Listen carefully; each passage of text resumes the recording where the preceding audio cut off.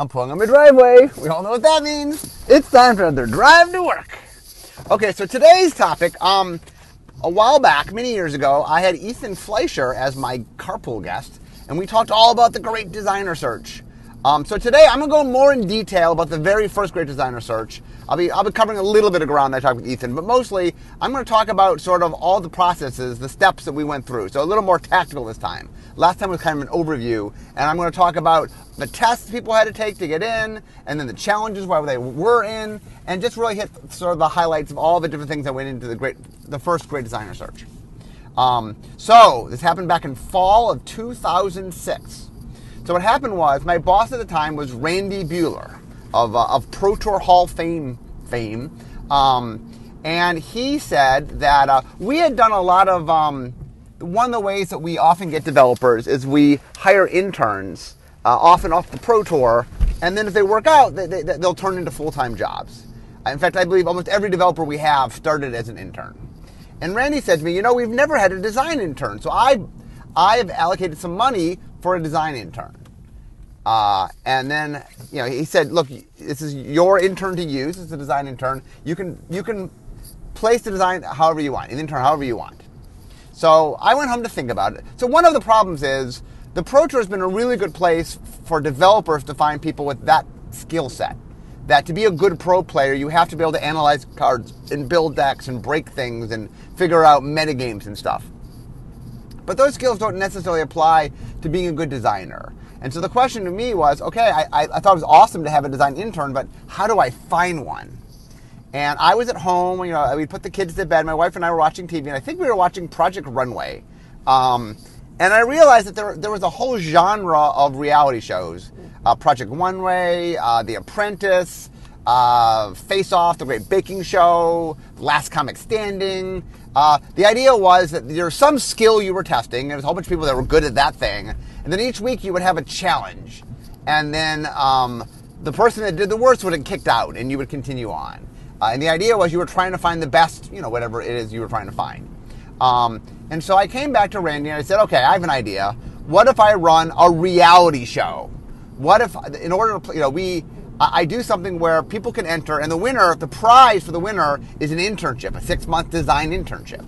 Because a lot of people really want to work in R&D, and a lot of people would love to be designers. I said, I think this would be very exciting.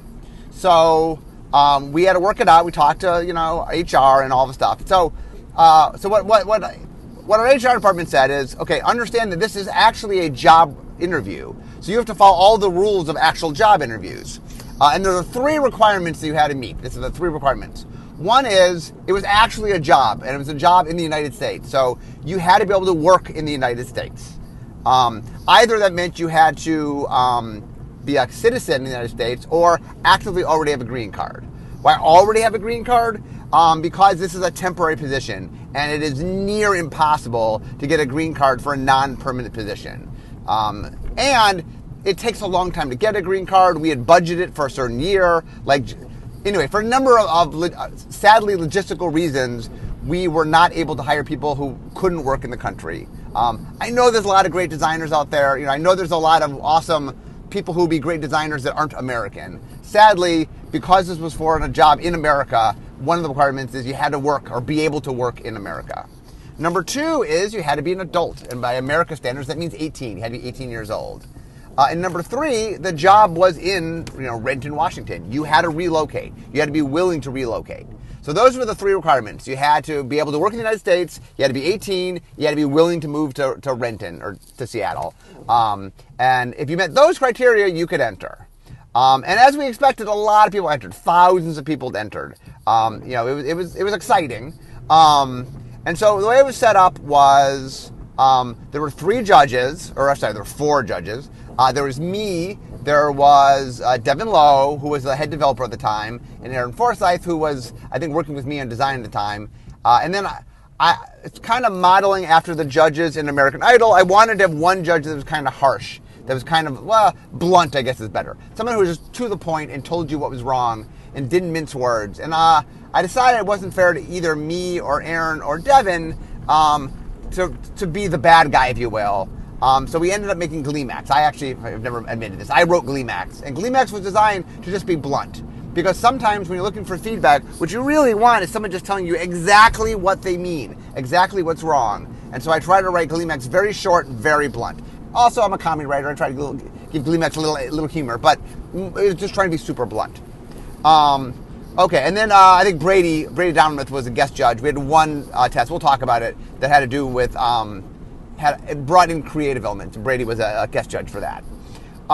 Okay, so how did you become a great designer? How do you even get in the door? So the first thing we made you do is we started to enter, to say, I'm interested in this. We wanted to have a barrier big enough that it would discourage everybody who wasn't serious. Because the reality was we had to grade everything. We had to look at everything that people turned in. And we knew a lot of people would want the job, but not everybody would necessarily want to put the work in for the job. And so the first test really was to create a barrier to say, hey, are you serious about this? So we created an essay test that had 10 questions, that each question had to be answered between 250 and I think 300 words. So as there was a bunch of work. You had to write about 3,000 words. They were hard questions, so we got a chance to see what you thought and understand your reasoning. And it also, if you wrote long or short, if you didn't follow the instructions, well, that's important. Are you following the instructions? And so what happened was, here are the 10 questions. I'm going to go through the 10 questions. So the first question was, introduce yourself. So the first question was, I wanted to get a sense to know, who are you? Why'd you want this job? What are you doing? And then, now you only had 250 to 300 words, and so you had to sort of sell yourself in a condensed way. That's an important skill. The reason we made the questions limited, A, I guess we had to read them, but B, part of design is figuring out how to get a lot into a little space. You only have so much rules text to do your card. And so conservation of idea is really important. So we wanted you to be crisp and clear in answering the questions.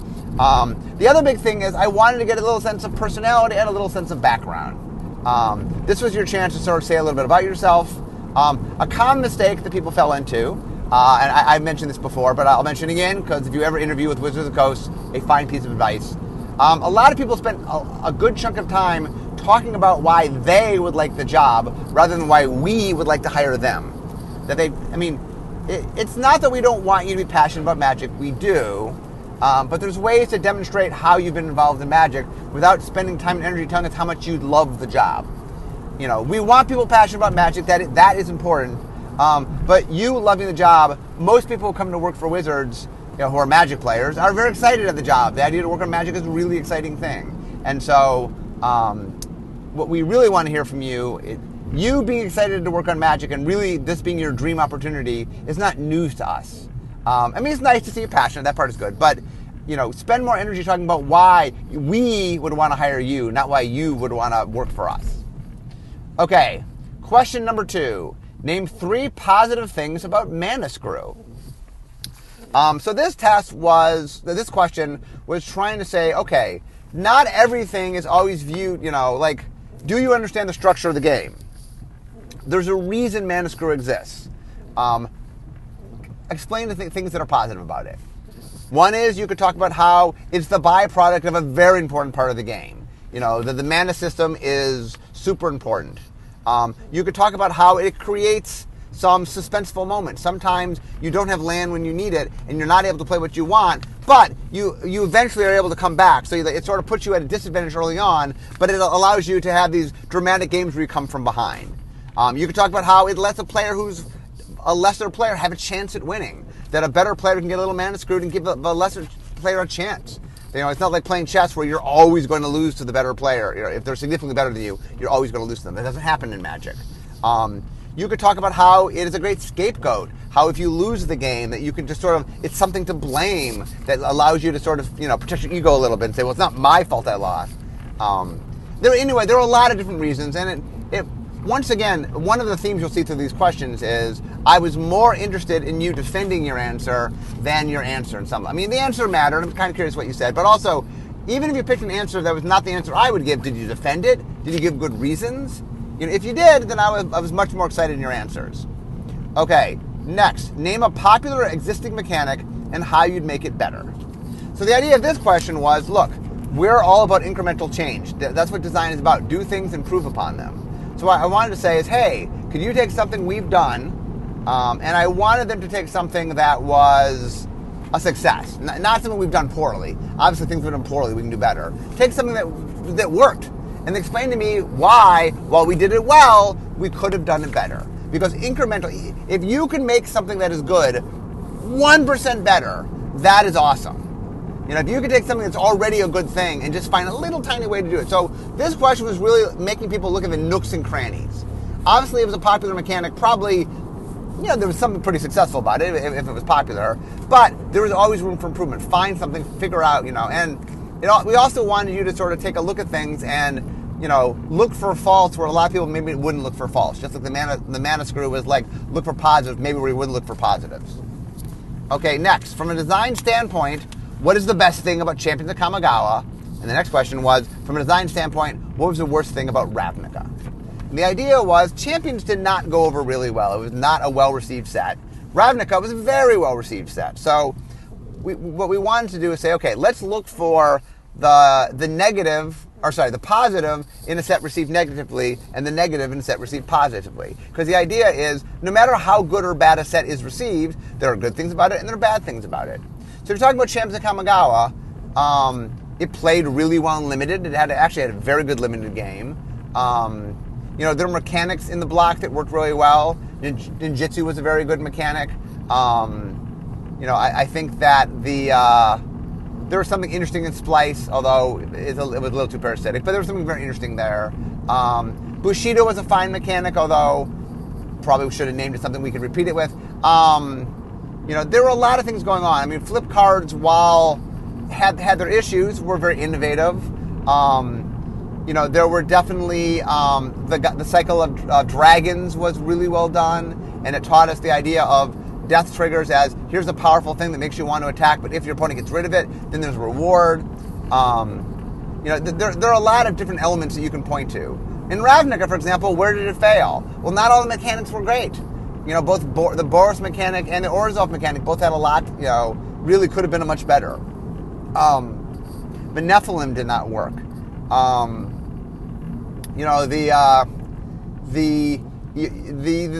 There were a lot of smaller choices. Like the set was very siloed. There wasn't as much interconnection between. And when you drafted, there was more desire to sort of cross between guilds. But we did very little to do any cross pollination. I mean, there were some themes we cross pollinated, but the key is what was positive. Like everything has good and bad. So we were trying to get you, the person, to kind of figure out where things hang and where you thought were positive and where were negative.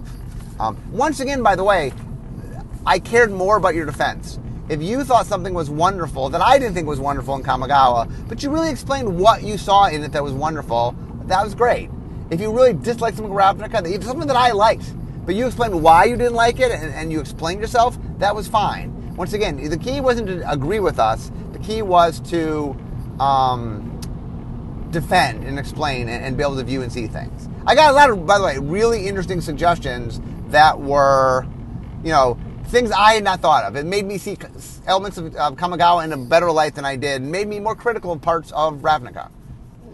Okay, which of the three psychographics should the most cards be for? Which for the fewest? Okay, so the psychographics are Timmy or Tammy, Johnny or Jenny, and Spike. So the question is, which one do we make the most cards for? Now, once again, I didn't care if you got the right answer. I cared if you explained properly. A lot of this was you showing that you understand what the psychographics were and how they worked, and trying to understand a little bit about our design process, what kind of cards we made. Okay, the technically correct answer, as some people say, the best kind, is we make the most cards for Spike. Now, a lot of people go, what? Why is that? Because we do a lot of work for limited. In fact, more cards are designed for limited than constructed, because constructed has a cap of how many cards we can design for. There's only so many cards that can be relevant in constructed. A lot more cards can be relevant in limited, and draft and seal is a big part of Magic play. So we spend a lot of time, especially on draft. And the cards that are sort of geared toward that format, that's a more spiky thing. And so we spend a lot of cards, a lot of our commons and uncommons, we spend a lot of energy sort of optimizing the cards for Spike. I'm not saying we don't make Timmy commons and uncommons, Johnny uncommons and uncommons, but we spend more time on Spike for that regard. Which should we make the fewest for? The answer would be Johnny. The reason for that is that Johnny or Jenny, they don't need a lot to really get them going. That if you make one cool card that does neat things, that can keep them busy for days, for weeks.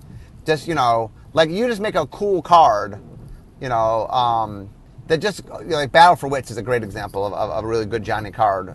Ended up being a spike card too, but it's just like, okay, you got to build a giant deck. Well, how are you going to do that? And how do you maximize? And what do you do? And what does it mean? And how do you, and that the Johnny's just like, ooh, how can I do this? What can I do? And that there's lots and lots of possibilities of ways to do something. So you just need less cards to make Jenny happy.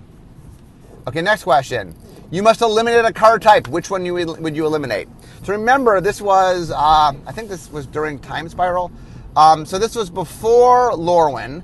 So there was no Planeswalkers yet. So this only had there were 6 creature types at the time. But it's after 6th edition, so there's no interrupts or mana sources. So the 6 cards at the time, obviously, were artifacts, creatures, enchantments, instants, land, and sorceries.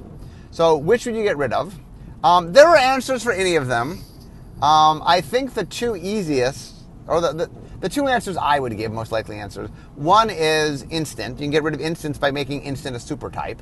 I've talked about this before. So get rid of flash and get rid of the instant card type. Now you have instant sorceries, which are what instants are. And then you get instant creature. Any permanent with instant means it's a permanent with flash. And then instant as a super type just means you can play this card at any time. So that's how you get rid of instants. Now, that's a little cheaty. You're technically getting rid of instants, but not getting rid of the card, essentially. The more, okay, if that's a cheating answer, although I accept that, that's a fine answer, is enchantments. Artifacts and enchantments overlap a lot between each other, and, if you needed to get rid of a card type, you really could get rid of enchantments. And artifacts could really accomplish the things enchantments do, especially if you allowed yourselves to make colored artifacts. Maybe that could fill in the gap. The reason I would get rid of enchantments instead of artifacts is from a flavor standpoint. Artifacts are a lot more easy to do top down and just more, enchantments are trickier to sort of concept, where artifacts are much easier to concept, and players get more excited by, physical things. So I would do that. Now, if you want to get rid of the land, you could try to come up with some mana system that somehow doesn't require us to use the land. If you want to get rid of sorceries, you could do something where like everything is an instant, but there's maybe inherent restrictions or something. If you want to get rid of artifacts, you just take the enchantment artifact argument and push toward enchantments rather than artifacts. If you want to get rid of creatures, that's the tough one. There's people that try and they're like, oh, you just make a lot of token creatures and there's sorceries and instants and things that make token creatures, but it's not cards that make the creatures. Anyway, any answer was acceptable if you made good defense. Some were easier answers to defend than others. The creatures is a hard one to defend, but if you defended it, that's what I was looking for. Okay, next.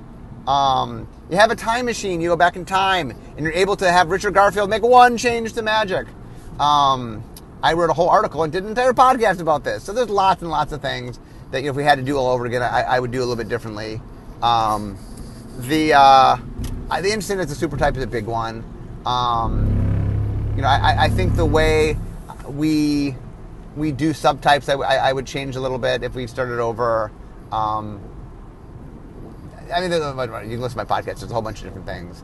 One of the new ones, by the way, this wouldn't have been an answer at the time because Planeswalkers didn't exist, but I would start the game with Planeswalkers if I had to start it all over again. Just, if for nothing else, to have Lightning Bolt say, deal 3 damage to target creature, player, or Planeswalker. That would make things so much. The wonkiness of the rules to sort of fit Planeswalkers into existing rules text is wonky, and I guess I'd change that if I go back in time. Although, once again, for this test, that wasn't a legit answer because Planeswalkers didn't exist yet. Or maybe if you really could see the future, I would add Planeswalkers, this card that doesn't exist yet. Okay, if you're forced to move Counterspelling out of blue, what color would we move it into? Once again, you can pick any color. I think the order that I think is how easy it is to defend. White is the easiest to defend. White is the color of defensiveness and protection and delaying. So, there's a pretty easy defense of saying, what if the defensive nature of white just was counterspells were thought of as being a defensive thing. White could easily do it. Second easiest from a philosophical standpoint is probably black, because black is the one that's willing to sort of the same rationale of why it is discard, it could be why it is counterspells, that it's willing to sort of mess with the mind. I'm not really interested in mechanically putting in black because discard and counterspells are kind of better if they're not in the same color, to give different colors sort of similar kinds of answers but a different flavor. But black mechanically, I mean, from a color pie standpoint, is probably the second easiest to defend. Next, I think would be red. Red already has a little bit of like, I'm sneaky and I do things you don't expect, and I can change the targets of things. And then green, to me, is kind of the hardest. I could see green protecting its creatures. That makes sense. Just like green sort of grants hexproof to things, to creatures. Green just, and we've done a little bit with green countering activation. So, I mean, there's a defense of green being the anti-magic color. I can philosophically see it. I mean, there's a philosophical defense in all the colors. Just because, if you sort of change what you pretend, what counterspells represent. Are you defensive? Are you anti-magic? Are you being, are you being tricky? Depending on how you flavor it, you can really move to different colors. Okay, the next is, what is current Magic design doing wrong, and how could you do it right? So this was a chance for you to be critical. And one of the things that's important in Magic design is you have to be critical of other designers' work and of your own work. And so this question on the test was really sort of saying, hey, look, we want you to be critical. We want you, and it forced the person to stand up a little bit and say, hey, I think I'm right. I think you're wrong in the place where I'm right, and really sort of own that and defend that. And this was a really interesting question. Actually, one of the most illuminating questions. Okay, so what happened was, I don't remember how many people, lots of people, thousands of people turned this in. So for the first essay, the first pass, what we did is we skimmed the essays. We made sure that people answered all the questions, that they answered correctly, they were in the proper word count, and just did a real, did they give an answer, Did they actually answer the question? We didn't go too deep yet. We will reread these later and go in more depth, but the first was sort of like, did you kind of do the homework assigned to you and just give a basic answer? We weren't looking for deepness yet. And if you did that, if you kind of followed the rules and proved you were willing to do the work and just gave a halfway coherent answer, we advanced you to part 2. So part 2, there are 3 tests to get into the Great Designer Search. Part 1 was multiple choice. I'm sorry, part 1 was essay question. Part 2 was a multiple choice test. So the multiple choice test was 35 questions. The Great Designer Search 2 would have 50. And the idea was, the way we did it is we wanted 100 people to be able to move to test number 3. So the way it worked is we looked at how many people got right, and then whatever answer got 100 in, we then let everybody else in at a level where 100 would get in. I think 128 got in, passed this test. So it turned out you needed to get 30 of the 35 right, which is pretty good. You can miss 5 questions and still get in. You had to miss 6 to not get in. If you got 30 out of 35 right, you advanced to the next section. So, and the idea of the multiple choice test was, we needed some kind of objective way to get a whole bunch of people down to, thousands of people down to 100. And we needed to do it in a way that was easy for us to grade. We needed something that would be quick and efficient. And so what happened was, I think Devin and I wrote this test. We did a lot of going into Magic terminology, a lot of stuff that I talked about in my column, and other stuff we've talked about on the website. And the idea being, if you didn't know what the term meant, well, go look it up. We gave you 24 hours to take the test. It was an open book. I mean, we told you couldn't share answers, but you could do whatever research you wanted. You could look up whatever you needed. And a lot of it was, hey, do you get how we work? Do you get the basic elements of Magic? And we tested a lot of different design principles and technology, and do you understand the terminology? Okay, so I have some questions to run you through. But I decided not to do all of them, just because not all of them relate well. And also I decided that I would do a sampling. So we're going to have a sampling of the questions, not all the questions. I did put the entire test up online. I think you can take it, and then I have all the answers explained. All the answers, I'm going to explain some of them today, but if you want to take the full test. Okay, so the first 2 questions I'm going to ask you, there's a card you have to look at called Mighty Giant. I didn't tell you the casting cost. So Mighty Giant is a 5/5 creature. Whenever a card name attacks, card name means Mighty Giant. So whenever Mighty Giant attacks, 3 target creatures can't block this turn. So So question number 1, what color is that? Is it A, white, B, blue, C, black, D, red, or E, green? It is red. Okay, how do we tell it's red? Well, it's a giant for starters. Flavor-wise, giants go in a few colors, red being one of them. But what does it do? It has an attack trigger that keeps things from blocking. What color most often keeps things from blocking? Red. Red is the color that keeps things from blocking. Green can make you block something, and blue can make things unblockable, but red is the color that makes things not be able to block. So it's red. Question number 2, is this card most likely A, common, B, uncommon, or C, rare? And the answer is uncommon. The reason is it's a 5/5 that attacks and keeps 3 people from blocking. 5/5 is pretty big. Usually at red common,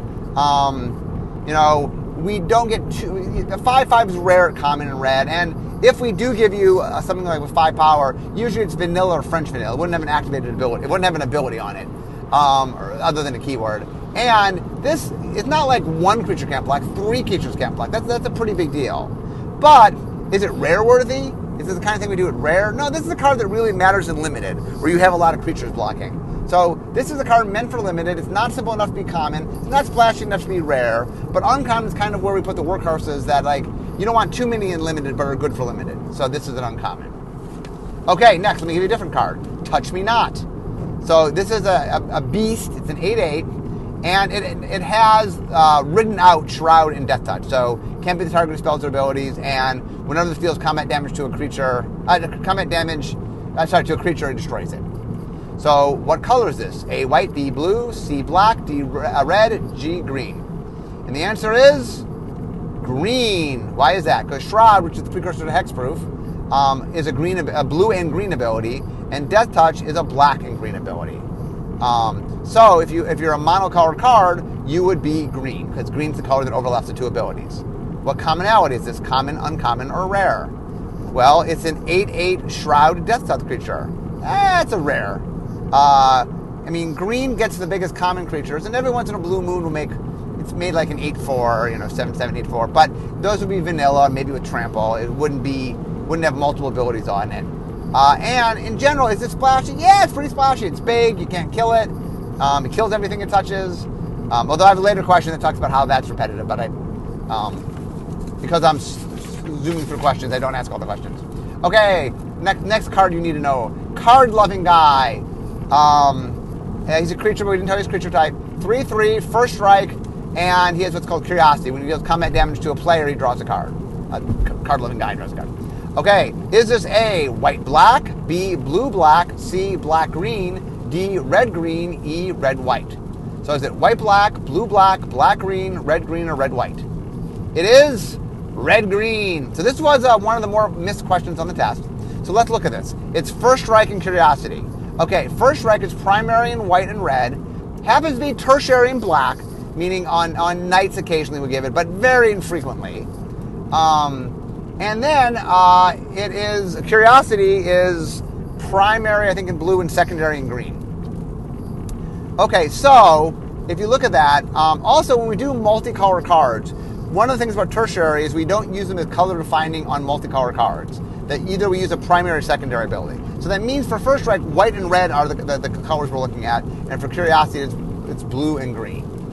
Okay, so that means we need some combination. So let's look at white and black. Well, white could have first strike, and black doesn't have either. I understand tertiary has first strike, but on a gold card, black would not be the thing defending first strike, representing first strike. So that doesn't work. Okay, blue-black. Well, blue is Curiosity. Black, and this is what people threw them, is because they went back and said, hey, Black Knight is first strike. But once again, it's tertiary. We don't use it very often. It's only used on smaller knights, and it's not something we'll use as a defining thing on a multicolor card. Black-green. Well, green is Curiosity. Black doesn't have any of them. Red-green. Well, red is first strike. Green is Curiosity. Ding, ding, ding. D is the correct answer. And then red-white. Red and white both have first strike. Neither have Curiosity. So red-white's the correct answer. Okay, next card. See How You Like It. Sorcery. Target creature an opponent controls that dealt damage to you deals damage to itself equal to its toughness. There's a bunch of... Well, let me answer this guy. There's a bunch of mistakes with the card I asked later, but that's not what I'm asking today. So what color would this be? As a card that deals damage to a creature that's damaged you, It damages itself equal to its toughness. Is it white, blue, black, red, or green? It is white. White is the color. White has played in this space before. White is the one that sort of will do damage to itself. Red, by the way, also occasionally will do that, but white more often does it. And black has also done it. I'm giving away the next question. But white is number one. White also punishes you for hurting it. You know, you mess with me, I mess with you. So the trigger is white, and the fact that it harms itself is something white has done. So which colors are most appropriate? White and blue, blue and green, black and red and white, or green and black? I kind of give this one away. So blue and green, and the reason is both red and black can have creatures damage themselves. The trigger's not really it's not something red or black care that most about. But blue and green do not do damage to creatures. So right off the bat, green will do damage to. Oh no, I don't give away. There's a small subset of things green will damage, but mostly green and blue do not do damage to just any creature. So they are the choice for that one. Okay, so number 16. Which of the following is usually not a reason for keywording a new mechanic? So by the way, this is one of the most missed questions. Number A, it makes it easier for players to talk about the mechanic. B, it opens up design space. C, it lessens text on the card. D, it helps market the set. Or E, it helps ease understanding of other cards that have the same mechanic. So which of those is usually not a reason? And the answer is it lessens text on the card. It's through a lot of people. And the reason for that is whenever we have a new mechanic, we put reminder text to tell you what it does. So it really does not. Now, a lot of people don't think of reminder text as being text, but for a new player, it definitely is text. New players are going to read all of the card because they need to understand what's going on. So they read reminder text. I understand experienced players learn to skip reminder text because they often don't need it. But that doesn't mean it's not text. It is text. Beginners have to read it. So it doesn't normally lessen text. The one place that lessens text is on high rarity cards, rare mythic rares. When we have a cool card and we don't have space to fit in the reminder text, we'll occasionally leave it off on rare mythic cards. So occasionally it does lessen text. So this reason is not never a reason, but it's not most of the time a reason. Okay, so it makes it easier for players to talk about the mechanic. That is true. That having a word helps facilitate discussion. It opens up design space. Yes, now you can refer to it. Now you can have cards that do things because it happens or talk about things that have that quality. It helps market the set. It does. People ask all the time, what are the new mechanics? Having a named mechanic helps sell the set. And it helps ease understanding of other cards that share that mechanic.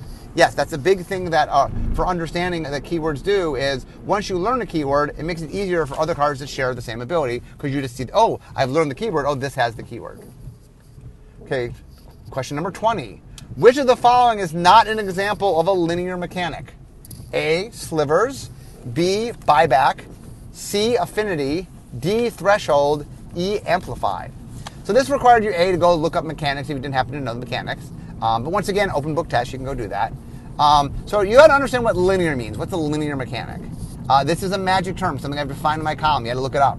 And what linear means is, linear is a mechanic that encourages you to play more mechanics like it. So slivers, well, slivers help slivers. So slivers are definitely linear. If you put one sliver in your deck, you want more slivers. Affinity, well, affinity rewards you for having a certain kind of thing in play. Well, once your deck is doing that, hey, you kind of want to have more things that have affinity. Like affinity for artifacts, well, you want a deck full of artifacts. Or if you're going to play one affinity for artifacts card, you probably want to play more. Threshold's very similar. If I'm being rewarded for having a bunch of cards in my graveyard, and probably I'm doing things to enable that, hey, I want more cards to do that. Amplify cares about a particular creature type. Well, once your deck's full of a certain creature type, well, you want to play more cards that care about that creature type. So B, buyback. You can play one buyback card, and having one buyback doesn't really encourage you to play more buyback spells. In fact, because they're kind of mana intensive, you can't often play multiple buybacks and buy them back on the same turn. So buyback actually a little bit disencourages you from playing a deck full of buyback cards. So buyback is the non-linear term.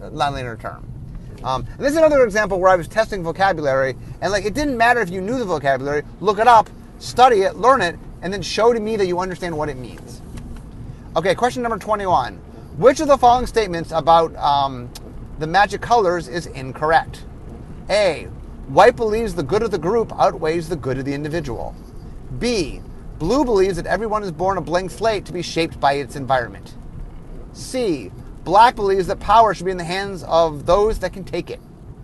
D, red believes that emotions are more important than intellect. E, green believes that it's up to the individual to change the world. Okay, so this was me just understanding some color pie philosophy. Color pie philosophy is very important. We do a lot of designing with colors. We do a lot of top-down design. You having a very intimate knowledge of the color pie is very important. Okay, so white believes the good of the group outweighs the good of the individual. Absolutely. White's all about the good of the group. The good of the group over the good of the individual. B, blue believes that everything is born a blank slate to be shaped by its environment. Absolutely. Tabula rasa, that's a blue concept. Blue believes, nature versus nurture, it's on the nurture side. C, black believes the power should be in the hands of those who can take it. Yes, black does believe that. Black believes might makes right, that, you deserve whatever power that you can take. D, red believes that emotions are more important than intellect. Absolutely. The red-blue conflict is emotion versus intellect, and red is squarely on the side of emotion. E, green believes that it's up to the individual to change the world. No, that is the wrong answer. Green does believe in natural change, but green is very against artificial change. Green is about destiny, but green also is very much about the group, that, it's very the web of life, that things interconnect. So a lot of small things about this aren't quite green. So this is the incorrect. Everything else is square in the colors, and this one is not. Okay, which of the following is true of modern color pie? White is not allowed to sack creatures. Blue's not allowed to draw multiple cards at instant speed. Black's not allowed to gain life. Red's not allowed to destroy enchantments. Or green's not allowed to destroy creatures. D, red's not allowed to destroy enchantments. White can sack creatures, but usually it sacks itself to help its team. At the time, we did not have a lot of instant blue card drawing, but we occasionally did do it. Black gain life, drain life, for example, is a black life gaining spell. Usually when black gains life, someone else is losing it, but black can gain life, just usually draining it out of somebody else. And green can destroy creatures. It doesn't destroy all creatures, and there's a lot of creatures it can't destroy, but it is allowed to destroy flying creatures and artifact creatures. So there is a subset of creatures it is allowed to destroy. Which of the following types of spells are more often done at instant speed? A, creature removal. B, discard. C, land searching. D, land destruction. E, returning creatures from graveyard to hand. The answer is creature removal. Creature removal is often done at instant speed. It's not always done at instant speed, but it often is. Discard is almost always done at sorcery speed, just very, very infrequent instant speed. Land searching, likewise, is almost always done at sorcery speed. Land destruction, almost always done at sorcery speed. And return creatures from the graveyard, almost done at sorcery speed. So just kind of looking at the spells and saying, hey, creature destruction is done at both, but it's slightly done more in instant than sorcery, and all the rest are mostly sorceries. Okay, if we had chosen buyback as a mechanic to bring back for a guild, which guild would be the most likely guild? A, Boros. B, Izzet. C, Orzhov. D, Rakdos. E, Simic. So the idea here is, do you understand the factions of the guilds? We just did something. Did you get it? Did you get to how the factions worked? The answer here is the Izzet. The Izzet are all about spells. They're spell-based, and buyback is a spell mechanic. The Boros is about aggression. A buyback is a very slow mechanic, a slow control mechanic. It makes sense at all for the Boros. Orzhov definitely has a little more of a bleeder deck going. There are ways you could use buyback in Orzhov, but it doesn't play quite as it's more about permanence and sort of slowly taking advantage of nicking you down. Rakdos is, once again, more about sort of getting rid of the cards in your hand, right? Obviously, we have Hellbent first time around. So the idea of saving spells and sort of being reactionary and waiting up, not particularly Rakdos. And Simic's more about sort of shaping and changing permanence than it is about spells. It's more about sort of we the scientists are making weird things. They're the biologists, where Izzet are more the... So anyway, it makes more sense in the Izzet. That just mechanics based, that Izzet plays closest to that. So the final question I'm going to ask you for today, Moments to Work. Which of the following is not true? A, Timmy by definition is a less experienced player. B, Johnny wants to express something. C, there are cards specifically designed for Spike. D, Timmy wants to experience something. E, Johnny can be happy winning less than half his games. Or F, Spike wants to prove something. Well, Johnny wants to express something. Once again, I use Tammy and Jenny did not exist back then when I wrote this test. Timmy and Tammy want to experience something. Johnny and Jenny want to express something. Spike wants to prove something. That's the definition. So those are all true. Johnny's happy winning less than half his game. Well, if Johnny's trying to do something weird, and the weird thing, Johnny and Jenny don't necessarily need to win more. They need to prove, they need to do the fun thing they're trying to do. They could build a weird deck that does a weird thing, and it might only win 1 in 10 times, but it won, it did its thing. That can make them happy. So they're the one that is least centric. Not that they don't like to win, but they can be trying to do something where winning isn't the highest priority to them. And cards designed for Spike. We design cards for Spike all the time. I said earlier today that we design more cards for Spike probably than anybody. So the answer was A, Timmy by definition is a less experienced player. No. Are more inexperienced players Timmy? Yes, but Timmy by definition is not. Just because a lot of inexperienced players might be Timmy does not mean that Timmys are all inexperienced. There are very experienced Timmys. There are people who've been playing Magic since its beginning that are very Timmy-ish. Timmy does not define itself by how long you play or how experienced you are. You can be a very experienced, very good Magic player and be a Timmy.